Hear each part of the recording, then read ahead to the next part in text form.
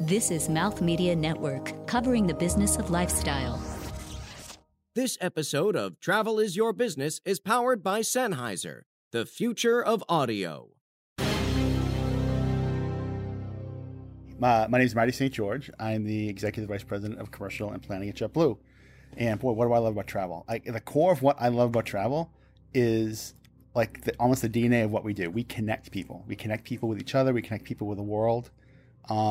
And that's the thing that, when I go to an airport and I see happy people, when I land in a destination I've never been in, and I get to sort of see a part of the world I've never seen before, it's like that's the part I get off on. What has turned the aviation industry on its head time and time again over the last 30 years? Coming up, you'll hear from a visionary executive who has stamped his no-nonsense Boston attitude onto the airline industry while maintaining the core values that make JetBlue what it is today. This is Travel is Your Business, covering the intersection of technology and business in the travel industry. So, Marty, how long have you been with JetBlue? Oh, wow. JetBlue, almost 13 years. And in the airline business, over 30. So it's been a very long time. Wow. And how's JetBlue changed? I think probably 13 years ago, JetBlue was still considered a startup and had that mentality.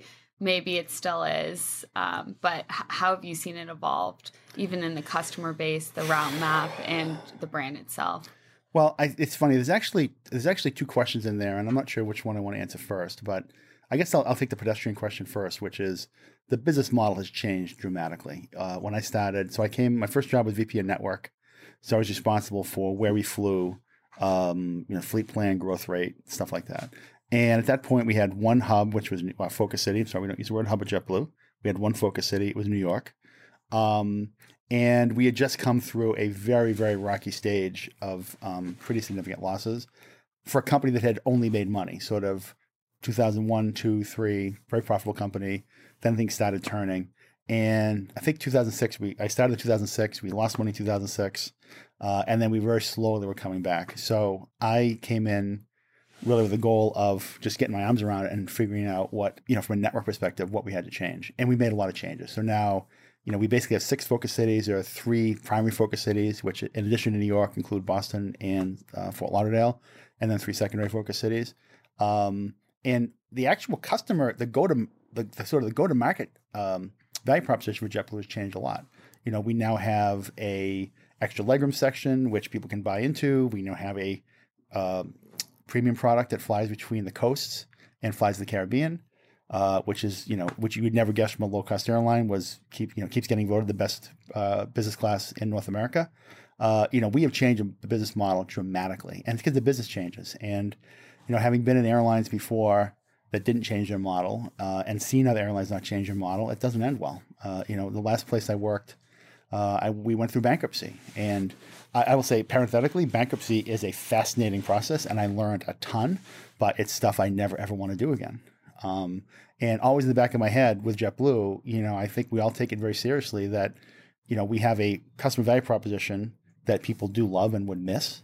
And, we have 22,000 crew members also who are dedicated to delivering that. So from that perspective, this change has been a big part of making sure that the customers and crew members continue to have this experience.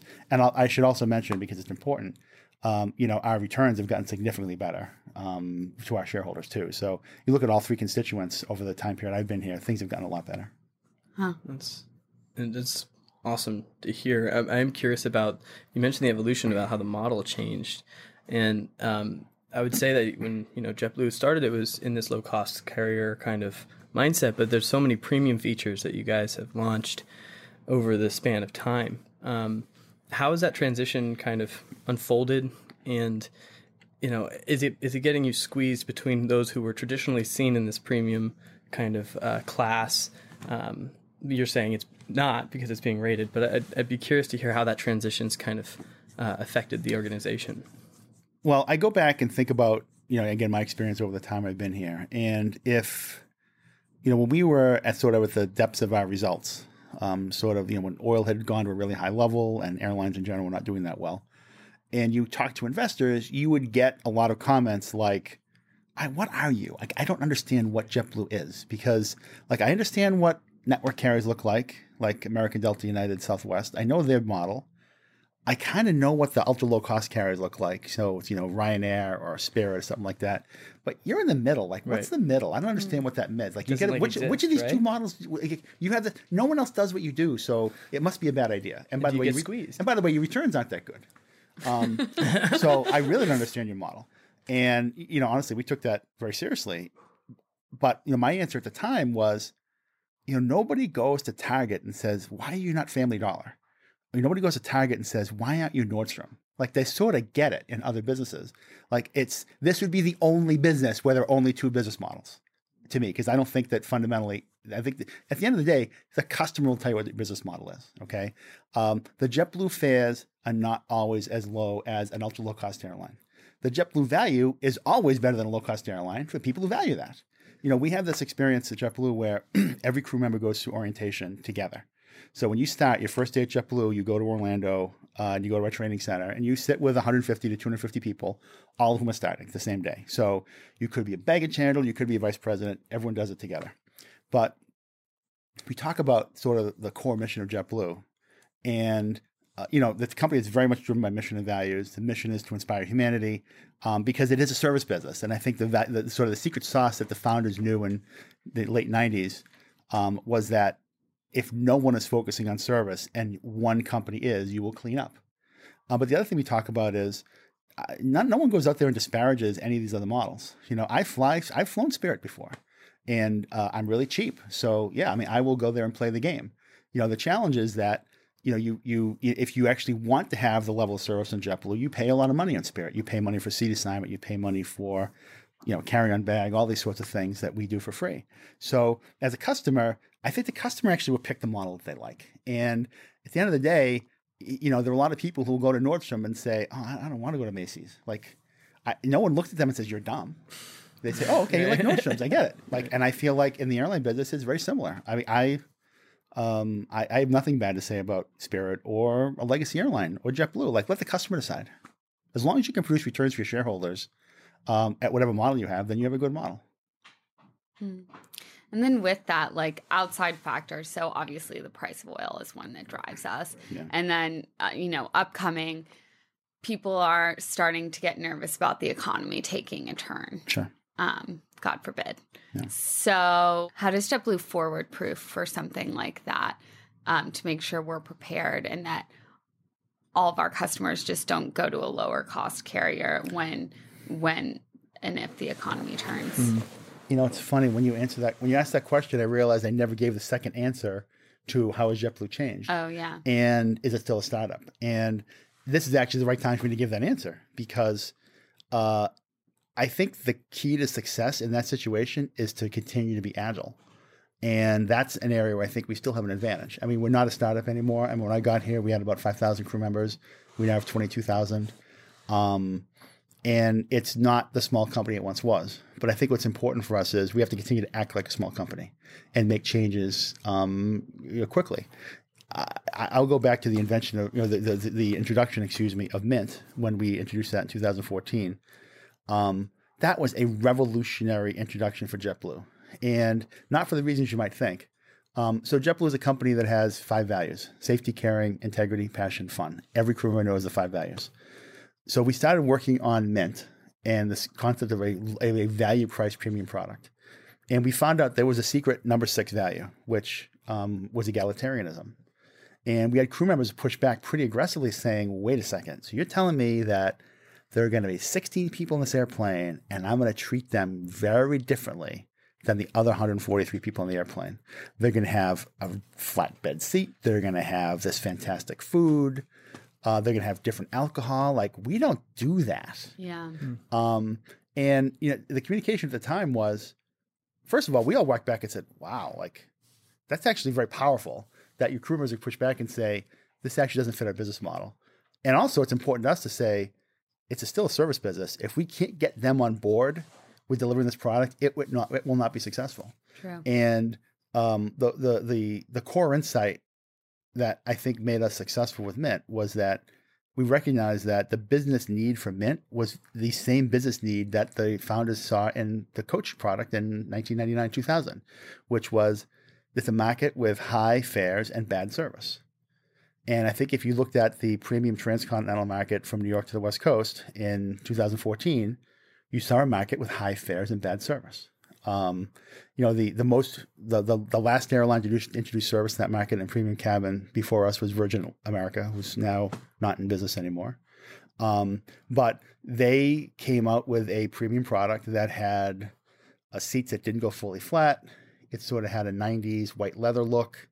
Are you saying that's a bad thing? I remember the 90s very well. And I remember like white leather. And it was $2,200. And we sort of looked at that and said, wow, like we could do that for half the price and make a lot of money, which then turned into like, hey, wait a second, we could do that for half the price and make a lot of money.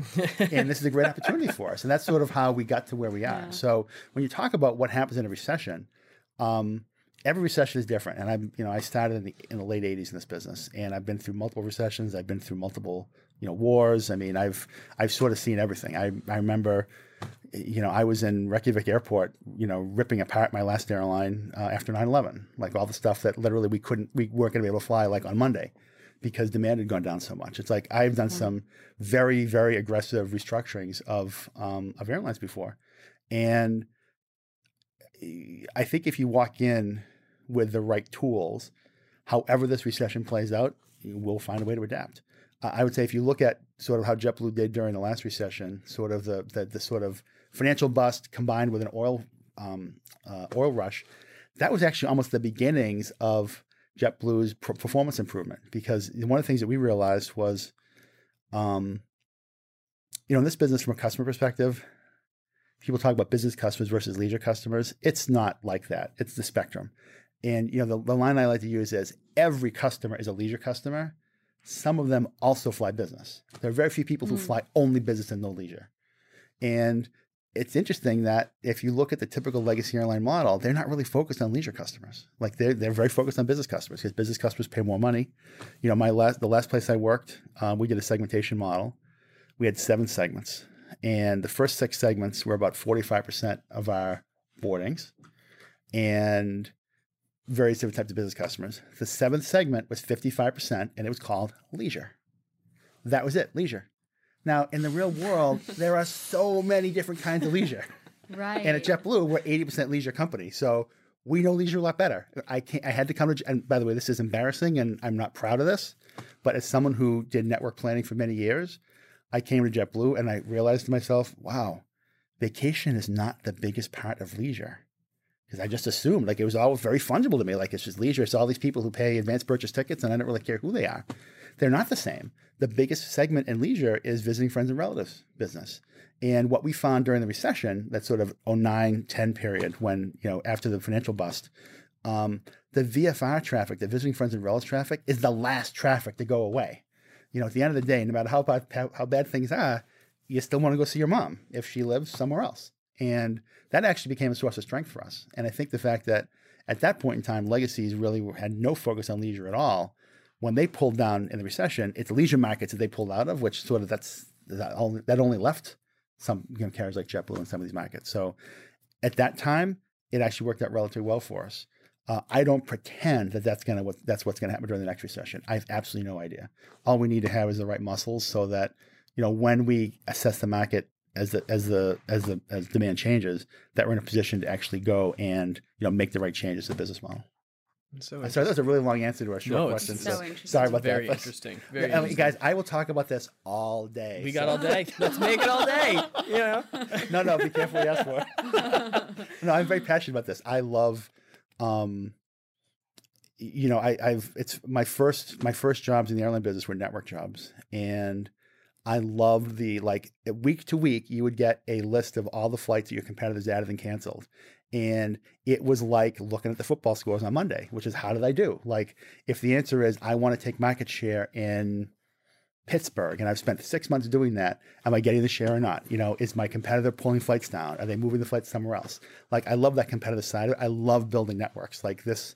Like to me, I know, listen, recessions are very bad for a lot of people, But to me, it's different muscles you get to exercise. Like I'm like, that's my job. Like I'm not looking forward to it, but like when the bell rings, you answer it. So is that how you're essentially looking at new routes as well? Because it sounds like you guys have done a really great job of listening to customers and listening to employees alike for business decisions. How are you choosing where you fly?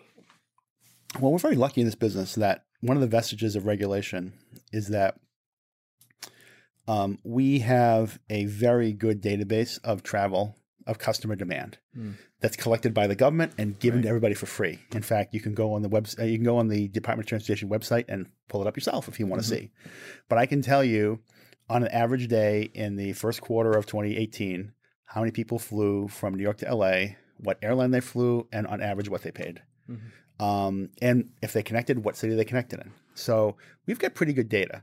And that's data that, CPG companies pay millions of dollars a year to get SKU data and try to reconstruct the SKUs they can't get. We get that data for free. And, it's one of those things that's been a vestige of regulation, but I actually think it's wildly, wildly pro-competitive, because if the fares get too high in a market, you will eventually have competitors who say, wow, the fares are really high here. I should go fly there. And it's actually one of the reasons why at JetBlue, we do talk a lot about, not letting fares get too high, because at the end of the day, if someone's going to stimulate demand by cutting fares, we want to be the ones to do that. We still see ourselves as an airline that loves low fares. And we just talked about this in our recent earnings call, where we've got a new fleet type, which is an all-coach A321. It's got 200 seats on it. And we're starting to push them up into Boston because the fares from Boston to Florida were too high. And, to me, if there's a way we can, have 20% more service, get 25% more people at a slightly lower fare, we're still profit positive when we do that. And hopefully we have a more dependable long-term franchise.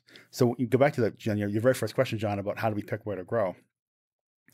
If you look at the typical legacy airline network, or an airline like Southwest, which is sort of a hybrid, it's a 45, 50-year-old company, but still, you look at their market share in one of the big focus cities, it's, 50, 60, 70%. You look at, some, carrier like Delta in Minneapolis to Detroit, it's probably 75%. Our highest market share anywhere in the JetBlue system is 27%, which is in Boston. There's a lot of opportunity for us to actually grow in our focus cities. And, frankly, the job that I have, and I do this arm in arm with the CFO, who I have a very close relationship with, and very symbiotic relationship, is, we need to make sure that we're meeting A, profitability goals, B, our financial goals, free cash flow, I think most importantly, free cash flow, operating margin, things like that.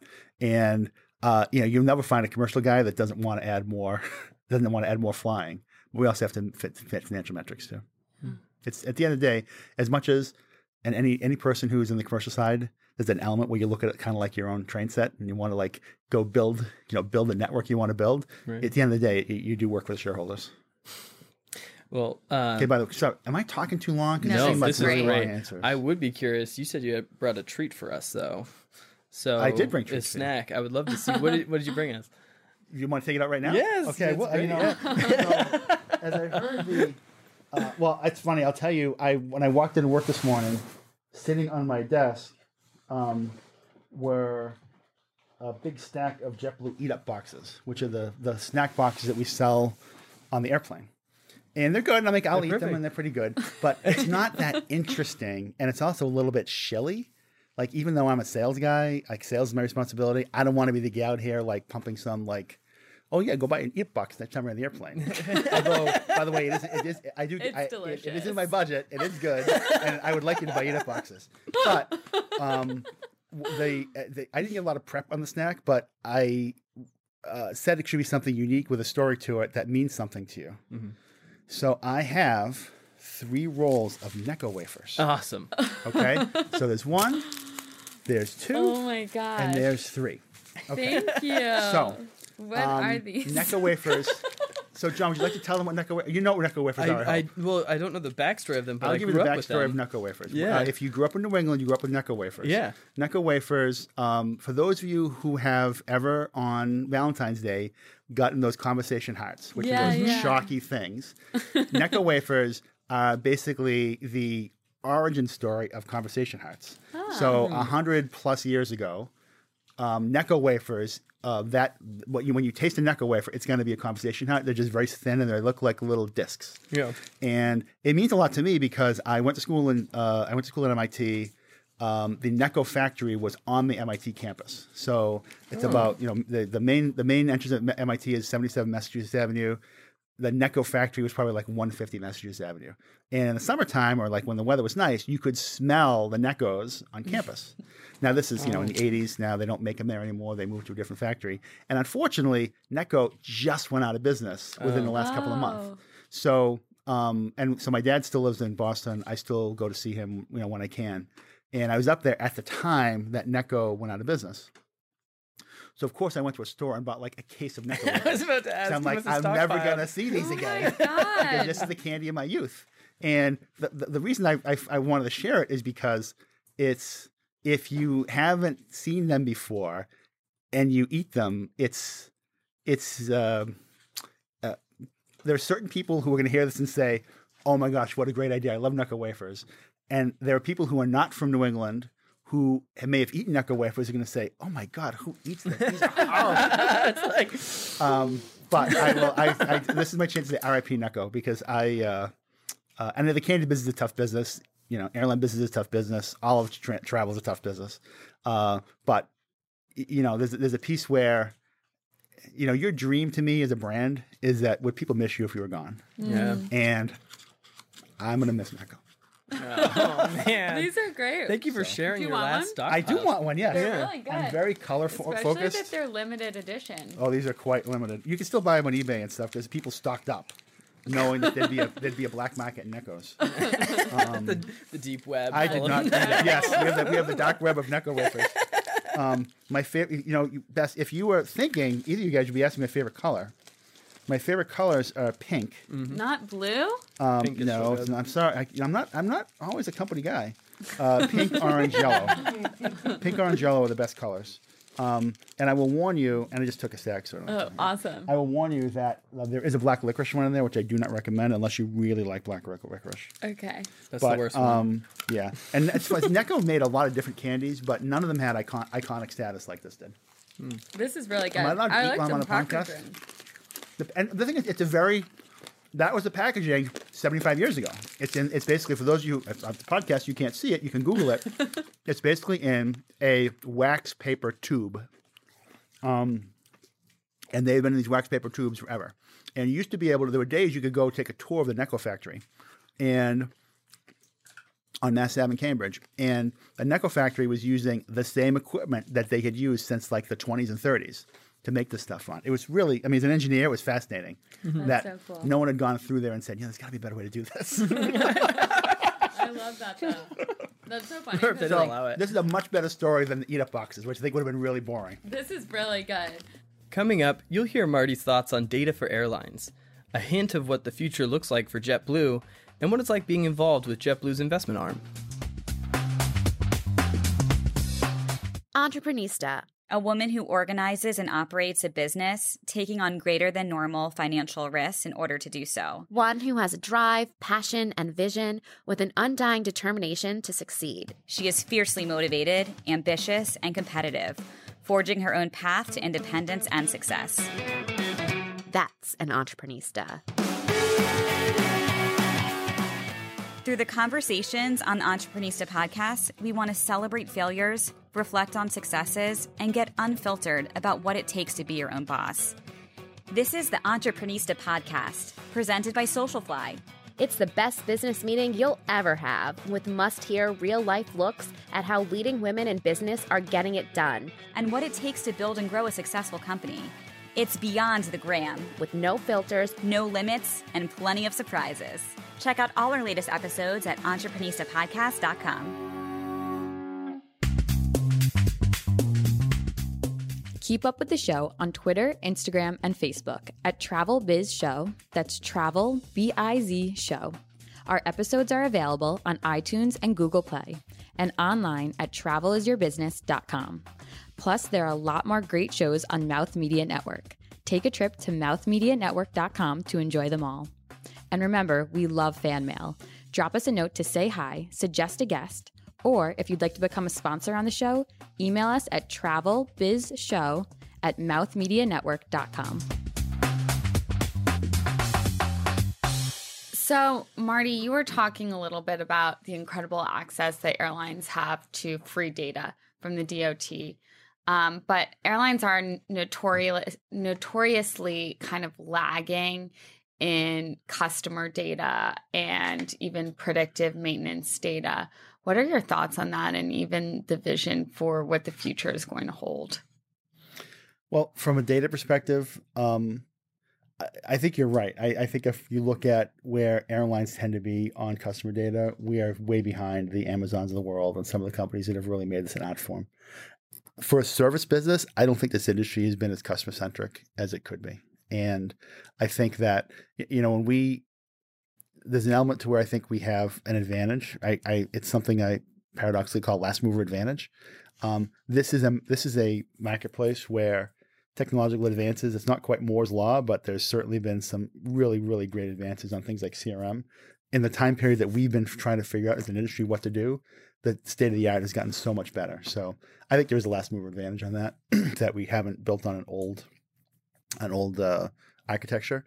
So from that perspective, we have a lot of plans for our 2019 CRM path going forward, none of which I want to go into a lot of detail on. But, for JetBlue, I think the reason I get so excited about it is we fundamentally see ourselves as a service business. And I think that with respect to the legacy airlines where I've worked, they more see themselves as an operating business than a service business. And listen, it's a business where the most important thing for every single airline is safety. And every airline spends millions and millions and millions of dollars a month on making sure that they're extremely safe. So I don't disparage focusing on an operating business, and we focus on our business as an operating business. I think it's important to make the focus not just on being an operating business, but also being a service business. And I think, frankly, the customer orientation of JetBlue is one of the reasons why we've been so successful versus other airlines that may not be so customer focused. With respect to predictive data, this is an area where the aircraft manufacturers have really led the way on the amount of data that we can obtain. Some of the new technology airplanes, we've had manufacturers tell us that they're measuring the amount of data they're getting in an hour off an airplane in the multiple gigabytes of data, whether it's engine performance, avionics performance, aerodynamic, all sorts of things like this. And I don't think any of us are truly prepared to how to use that data, So I'm actually very excited about it. I think there is a lot of predictability in keeping airplanes operational. And I'm really excited about some of the uses of data. JetBlue Tech Ventures, we've actually done some investing in some groups that are finding ways to use data in a much more creative way for this business. Some which are public, some which are not public. But I think it's an incredible opportunity for us. As long as you maintain that core of running a great, reliable, safe operation, layer on top of that a customer focus, I think there's an incredible opportunity there. Yeah. And I totally agree. And speaking of JTV, a topic near and dear to my heart, I know you're on the investment committee. What do you look for before approving investments? And also, what isn't there that you wish was there? What startup do you kind of hope to see every time you go into one of those meetings that's solving for something that you haven't seen yet? Pie in the sky. Okay, well, first of all, let's talk about what the experience has been fantastic because, a lot of people at JetBlue have spent time going through the D School at Stanford and understanding how design thinking works. And I have not done it myself, unfortunately, just because I haven't invested the time in it. But I really get excited when someone from outside the business has identified a business problem that we've sort of always taken for granted and come in and said, hey, there's actually a really interesting way to fix that. And maybe I want to be the one to fix that for you. Like those solutions are fantastic. There's a company right now called Climacell that we've invested in. This one we have talked about this publicly, but Climacell has basically found a really creative way to give us micro local weather forecasts. And it's obviously extremely important in this business because, one of the challenges about the airline business is that there's so many elements of a good operation that we don't control. We don't control the weather. We don't control air traffic control, which are really, really important inputs. And unfortunately, weather problems, air traffic control problems are a major contributor to customer dissatisfaction, and it's things you don't control.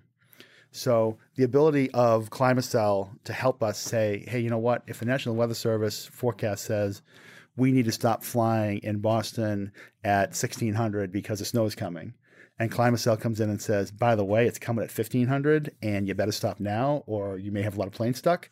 There's an incredible amount of value in there. It's value for us for an operation. It's value for customers so that we can make sure that they've got a better chance of having a great experience versus getting surprised. I don't think any of us looked at that and said there's got to be a better way to do weather forecast. When the snow showed up an hour earlier, it's like, damn, how'd that happen? Like, well, guess what? We don't have to worry about that anymore. Now we have someone else out there saying, hey, listen, I'm going to tell you it's going to show up an hour early and you can plan for it in advance. Like, that's the stuff that I look at. I'm like, I absolutely want to invest in this and I want this product because this is going to help us be better at what we do. Like, those are the things I really get excited about. And I think it's, being in my job, and I've basically done the marketing job for like 9 years, maybe 8 or 9 years. Yeah, 9 years, 2009, when I first went to marketing at JetBlue. So I was there sort of a lot earlier in the .com era. And I still remember someone who had cold called me, I think the MIT Alumni Network, found me on LinkedIn or something. And said, I went to MIT, blah, blah, blah. We have this incredible product. We think this would be amazing for JetBlue. Great. Well, we should talk. Well, you got to sign an NDA because this is really, really hot. And like, we cannot have this idea stolen. Like, it's a really big deal. Okay, fine. It's not uncommon. It's happened. Send me the NDA. Sign the NDA. We made a couple of tweaks, whatever. They come down to visit us in New York. And they're in this, it's our old offices, which are out by the airport. And in this sort of dumpy conference room, and these guys come in and they say, listen, we have created this company and we have found a way to gamify the experience. And we think that the next big decision is going to be giving away frequent flyer points through gamification. And that was it.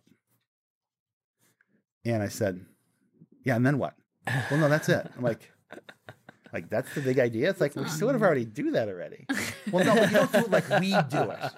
I said, well, but you don't do it yet. But why did I sign an NDA for something that I'm already kind of doing? Because we had this badge program. We just started this badge program, so we're sort of doing that at this point.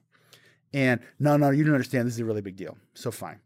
They left, and we sort of all looked at each other like, I can't believe we went through all this like hullabaloo for these guys. Right. So the guy called me on the phone afterwards. What'd you think? Blah, blah, blah. And I said, listen, thanks for coming. Very interesting. Like, you should have done a little more research before you came. And second of all, that's a very kind way to put that. I feel like, listen, I know what you're trying to do. Okay. You want to get rich. And I get it. I want to get rich too. Okay. We all want to get rich. Okay. Everyone wants security. I wish you guys had spent time thinking about like the business problem and what business problem you're going to solve and the effect you're going to solve it really differently. That's how you get rich. Like, if I can create a world where I can make you rich and I can make my company more profitable, that's a great alignment. Like, you just need to think of it like, what's the user going to think about that? Because that's not going to actually fix my problems. Like, I need your problem to, like, I want to fix your problem and my problem at the same time. Like, you need that lens. Right. And it's funny because I was a very nice guy and I liked him. And he meant well, but he didn't understand the market well enough to know. And then I saw probably 3 months later, they had a first funding round. The company was valued like $120 million. And I won't say who did the funding because it may tip off who the company is. And they were out of business like 9 months later. But this guy got his, I probably made $30-40 million at 25. And, I don't think I've made that my whole life. So I'm like, who's the dummy here? It's me, not him. So I would actually probably say it's the other investors. Well, okay, sure. They were dumber than I was. The other ones who really lost some money. It was an extremely big company, so I'm not sure they noticed. Okay, got it. Right. But no, I mean, to me, what I get excited about in JTV is when we have people who come in there who have done an incredibly good job of identifying a business problem, and the bell goes off in my head and say, "Oh my gosh. That is fantastic, and I think it's great for our customers." And it's a really long answer to a short question, but hopefully that's a great answer. Well, we've talked about like this future sense. You've talked about like a year from now, this CRM that you guys are kind of, getting into the next version of CRM for us. Yeah. But so what are some of the big goals? Like 1 year from now, 5 years, Sure. That type of thing.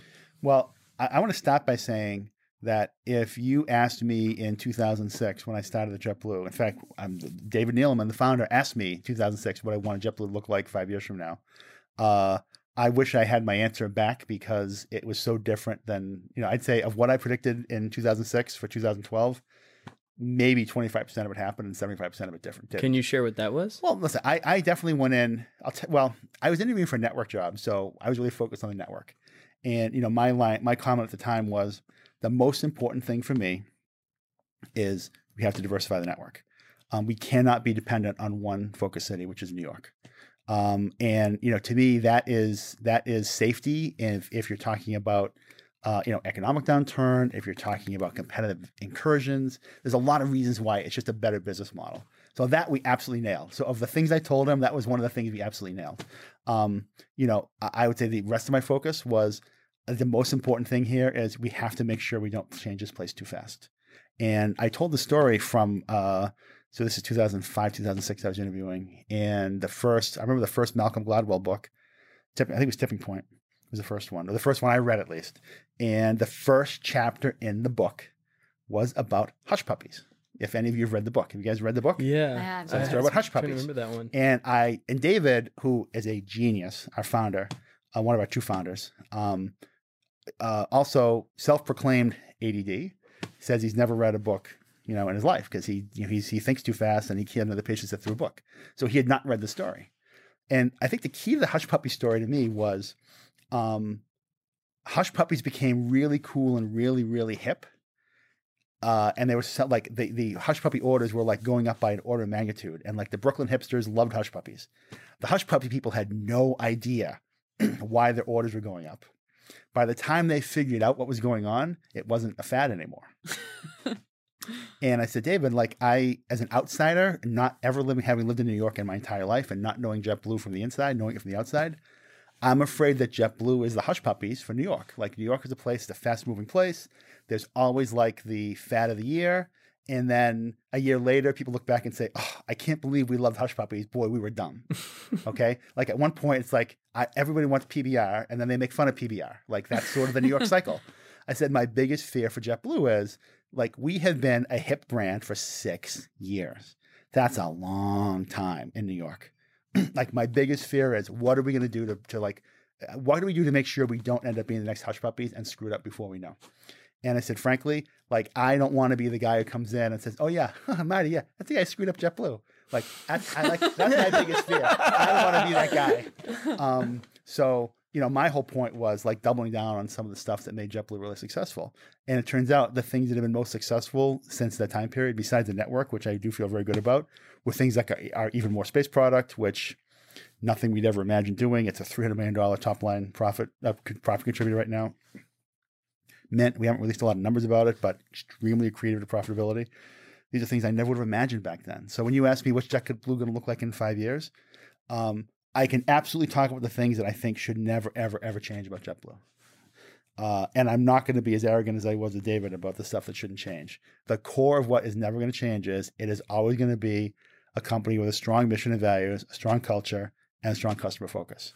One of the things I get excited about with Tech Ventures and our latest subsidiary, which is JetBlue Travel Products, is that we're finding ways to expand the JetBlue reach into the full travel cycle. So, for example, Travel Products, we'll sell vacation packages. We got a couple other products coming out in Travel Products that they're going to be very interested.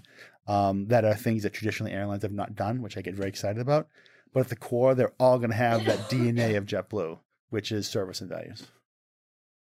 Interesting. And so are there more subsidiaries you're able to share that are on the horizon, or are these kind of still in the rollout phase here? There's nothing I'm willing to share. I think, and it's not like there's a 10-year horizon of like, we're going to launch a subsidiary every year. But I think as we organically find places where the JetBlue brand we think can be extended, we're going to look for those opportunities. The one thing I think we're very lucky about is it is a beloved brand. we had research, I did this research probably 10 years ago. And, we had this research that basically said, if JetBlue fixed garage door openers, I would trust JetBlue to fix my garage door opener. Because at the core, people feel like we're an accessible brand that at the core is service oriented and fair and nice. And I think that, in the world that we're all in right now, I think that's actually pretty nice, some pretty nice DNA that I want to make sure we exploit to help sort of expand that brand. At the end of the day, we still have the overwhelming majority of our customers who only fly us once a year. So you can love us, but if you got to find a way to parlay that love into a more regular connection. I'm a really big believer in authenticity and predictability and consistency. And I'll give you, one of the brands I really admire a lot is Target. And a friend of mine used to be the CMO there. And I used to talk to her about this, which is, if I looked at marketing communications from Target and they never used the word Target in it and didn't have the bullseye logo, you'd still know it was Target. Like everything about how they portray themselves outwardly is really consistent. I really admire that a lot. And it's funny. I think they've done the most amazing combo of being able to continue to be contemporary and move forward and move the brand forward, but also not lose that part of the DNA. I think that's actually really hard as a brand, and I really admire them to do that. The other example I give, and this is more, and also as a marketer, I love, like I've always said, every marketer, you're either a frustrated copywriter, a frustrated art director, or a but I was or a frustrated designer, and I'm the frustrated copywriter type. So unfortunately, my team knows I love to monkey with copy, but I don't anymore. But I resist. But I'll just speak as a frustrated designer for a second. In our own space, I'd like to pick out Lufthansa, because if there was a Lufthansa ad in Cyrillic, you would still know it was a Lufthansa ad. They're also very consistent in their sort of design execution and how they communicate. When I used to do research, the last place I worked, and customers would say stuff like, oh, if they went out in the middle of the night and painted all the white airplanes black and the black airplanes white, I couldn't tell the difference. No one ever says that about JetBlue. Like if one night they turned all the Southwest planes into JetBlue and the JetBlue planes into Southwest, people would know immediately.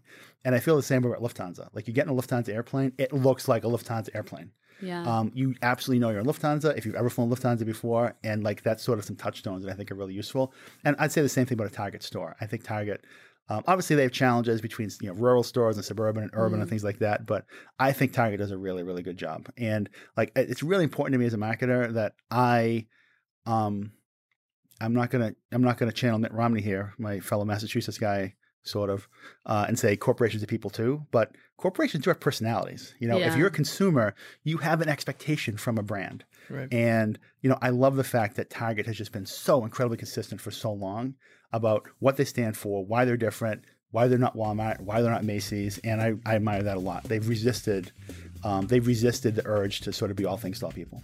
Coming up, you'll hear more about Marty and his Boston roots.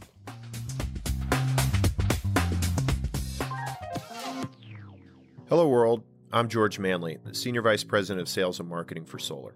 I have a background in broadcast journalism, I've traveled the world, and I love to write. But more than any of that, I love to have great conversations with interesting people, and I love to learn their stories.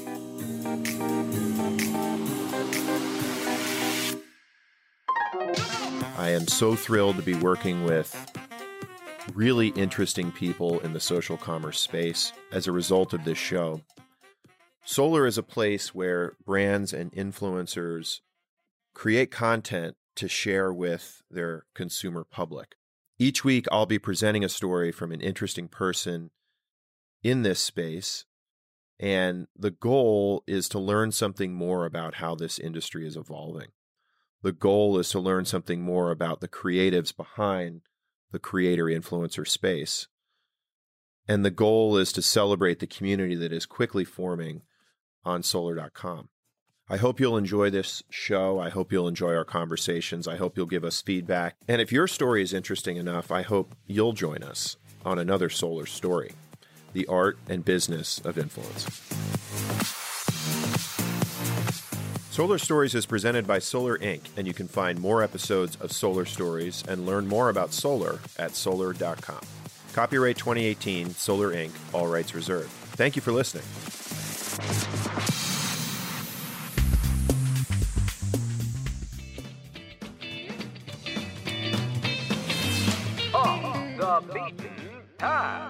So, Marty, I'm going to ask a question for all the AvGeeks out there. Okay, if you want to do if you want AvGeek stuff, this could be a whole separate podcast. That is my passion. So be careful. I know, and be I know you're careful. passionate about the 220s. I am. So tell me, why are you so excited about that aircraft? And then what's next? What's your dream aircraft, or the one that you think is just going to be the future of JetBlue, if it even is a traditional aircraft? I don't know. I don't know to the extent the listeners really want to hear my detailed answer on this. So I'm going to give a really high-level answer about the 220.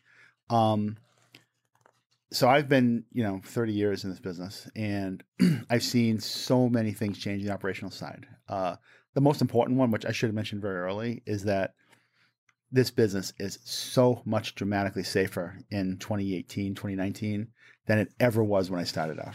And I think that is a result of incredible technological advances in safety that I am extremely grateful for. So let's start with that. The reason the 220 specifically excites me so much is the technological advances of the 220. And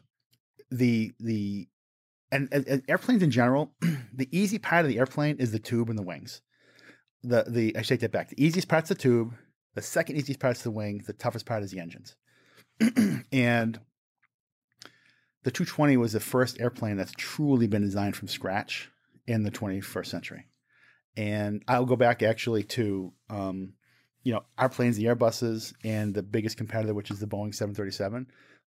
The core of the 737, the very core of the DNA, the origin story of the 737 was from the 1950s, from the 707. It's basically the same fuselage as the 707 with new wings, new engines, new configuration, stuff like that. The A320 was basically a plane from the 80s, the A320 family. The 220 is a plane that was designed basically in the last 8 or 10 years, and technology has changed dramatically.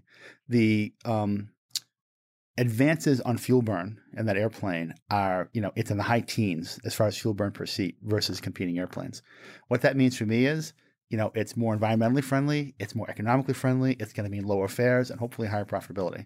So I'm not going to go through the mechanics of the math for the podcast, but we actually have a presentation on our investor relations website that goes through some of the math of the 220, and it is an absolute game changer. And I will couple that with the fact that it is an amazing customer experience. It's like being in a wide body inside, even though it's a narrow body. The seats are wider than basically sort of A320 width, which is significantly wider than Boeing seats. It is a great customer experience, and I think it's because this plane was designed from scratch. I've used this phrase before. I know the designer. We met the guy who designed the airplane.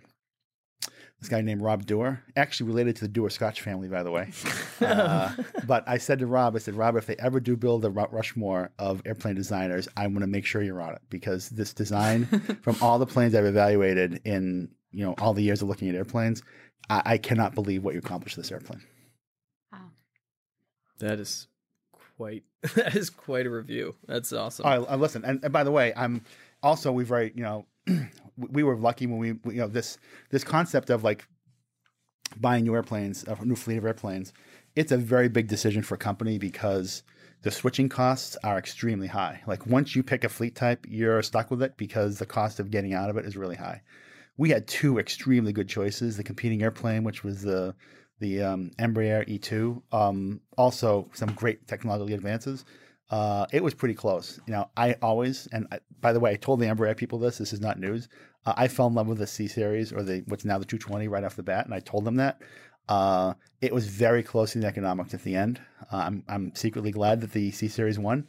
If it turns out the E2 would have won, that's fine too. I mean, at the end of the day, this is a business that the only way we can keep offering low fares is to continue to find ways to operate the product cheaper without taking stuff away from the customers. And I think if you look at a lot of the advances in low fares in the 2000s and even the 2010s, the legacies have done it by taking stuff away. And that's just fundamentally not what JetBlue does. So the ability to find a way to get our costs down without having to get into that takeaway game is a big win for us. That's awesome. I have a totally different type of question. We're both from around Boston. You're from Boston originally. Yes. What's the thing that you miss the most besides Necco from Boston? Wow. Or the area generally. Boy, there's a million different ways to answer that question. I know, I'm not right? sure what the right one is. I miss everything, but the thing that I really appreciate, and especially as someone who commutes into New York every single day, is that it is such a small city. It's easy to get around. And frankly, it's funny. One of the things I really miss is there's some benefits of a small city you just don't get in New York. Like, I love it when I'm walking down, Beacon Street and I run into somebody I know. Like, I never run into people I know in New York because it's just so darn big. Like, I do miss that sort of small city experience. I remember my mother ended up long after I left. She ended up working for an insurance company that was in used to be called the Hancock Building. I think it's now 200 Clarendon, but it was the biggest building in the city.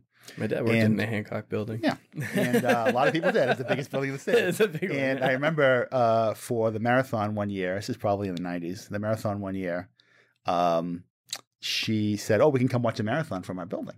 Great. So went to the building and went up to the office. And I remember at one point going up to the top of the building, and it was a 60-story building. And I remember thinking, oh my God, this building's so short.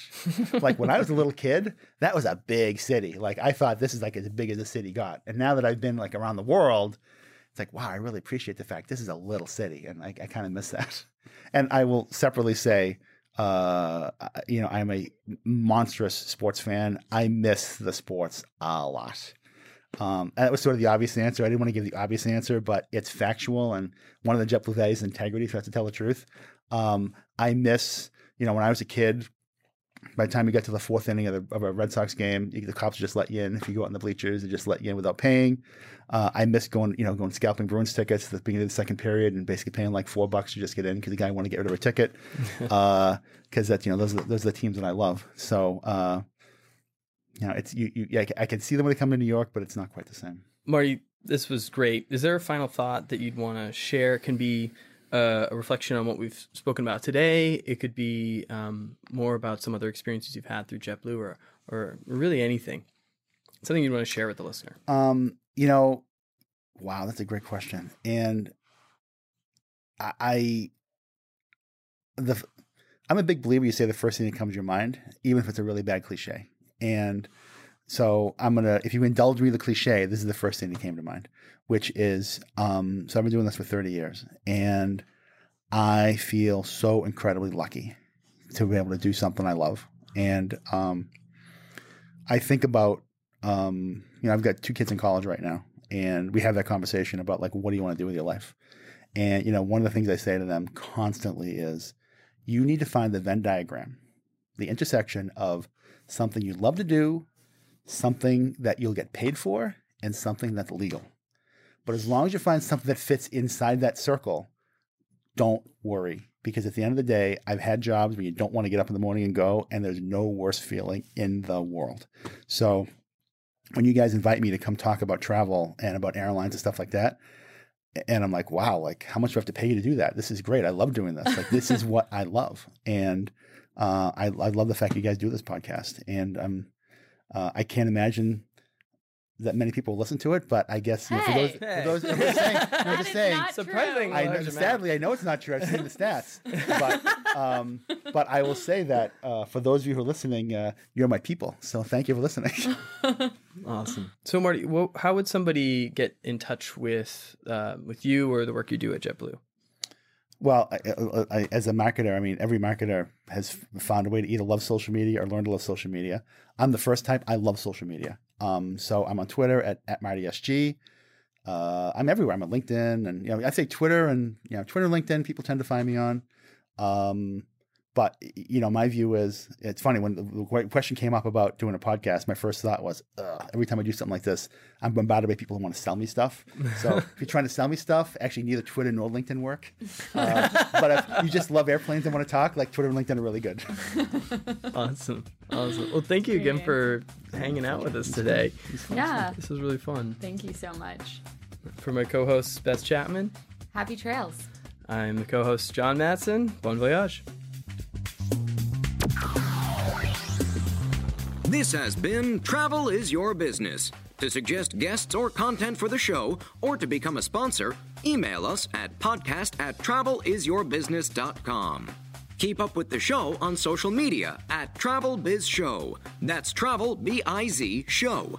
Episodes available on iTunes, Stitcher, and Google Play, along with our website, travelisyourbusiness.com. Copyright 2018, all rights reserved. No portion of the episode may be distributed or published without the express written permission of the producers. Thanks for listening.